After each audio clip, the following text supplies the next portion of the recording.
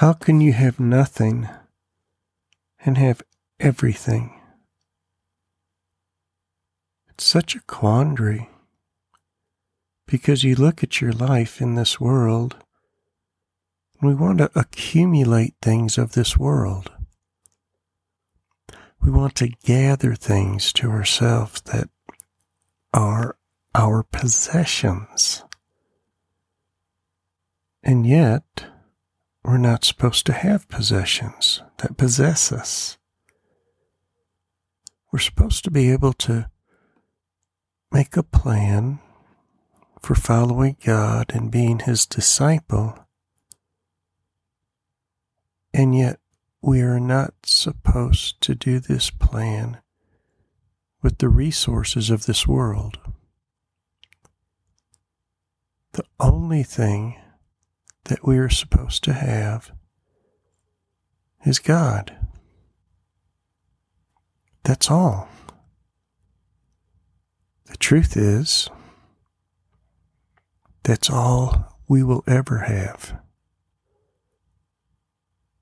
Yesterday, as a chaplain in a hospice, I went to a home where a man was dying. He's leaving with nothing, no physical possessions. After that, I went to a home of another gentleman whose wife died 2 days ago. He brought me into his beautiful home, and he started showing me all of his possessions that he had acquired in his lifetime, all of the things that had meaning, and yet, without his wife, they were meaningless. You see, when you die, you're going to leave your body. You're going to leave your possessions. You're going to leave everything behind except your soul. And your soul will go home to God. God Almighty, who created you. And so here's your question today. Why were you created? And for what purpose? And for this creation and for this purpose, what power and resources have you been given? You see, when you follow Jesus, truly follow Jesus, truly walk with Him in His love, you don't need anything else. For which one of you, when he wants to build a tower, does not first sit down and calculate the cost to see if he has enough to complete it? Otherwise, when he has laid a foundation and is not able to finish, all who observe it begin to ridicule him, saying, "This man began to build and was not able to finish." What are you building with? Are you building with your bank accounts? With your possessions? With your car? With the things of this world? With your education? What are you building with that will be eternal? When Jesus was concluding this parable, He said, "So then, none of you can be my disciple who does not give up all of his own possessions." Well, here's the truth. None of those possessions are yours anyway. You won't take them with you. But what will you take with you when you go to the seat of judgment and stand before God?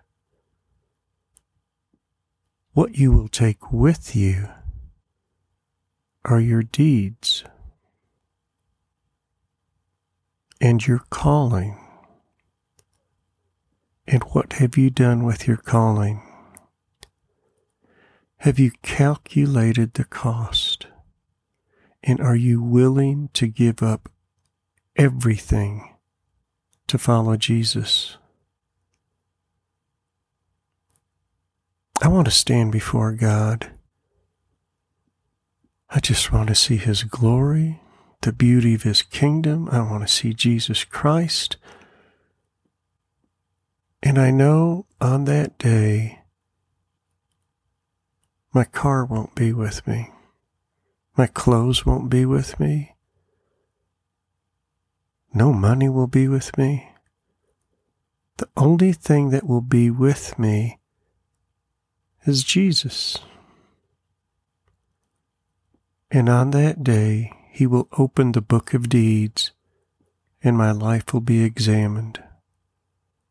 And it will be that way for you also. Today you must calculate the cost of following Jesus, because I can follow a living Savior or dead possessions. What happens if you give it all to Jesus? Everything. He gives you His Holy Spirit. And not only His presence, but His power, His guidance. But most of all, His presence. So that when you meet people, they will see the very person of Christ and not your possessions. This is what Jesus said. Therefore, He takes all of these things that He just taught and says, therefore, salt is good.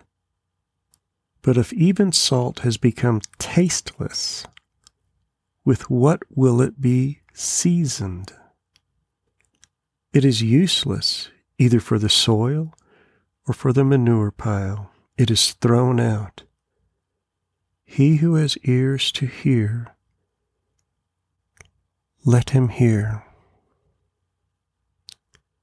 For which one of you, when he wants to build a tower, does not first sit down and calculate the cost to see if he has enough to complete it? In order to complete your calling, it requires nothing of this world. It requires God. And through Jesus Christ and His forgiveness and sacrifice, you will be given everything you need. And if you feel that the salt of your life is becoming tasteless, how are you going to make it salty again or seasoned? Not with anything of this world, only with Jesus, and only with His Holy Spirit and His power and redemption that is alive in you. God is leading you. God is leading you for a wonderful work. So calculate the costs. And as you build only with Jesus Christ, God, and the Holy Spirit. Father, take your child today and show them the true, eternal person you are. Give them grace and let them fulfill your calling upon their life today. Amen.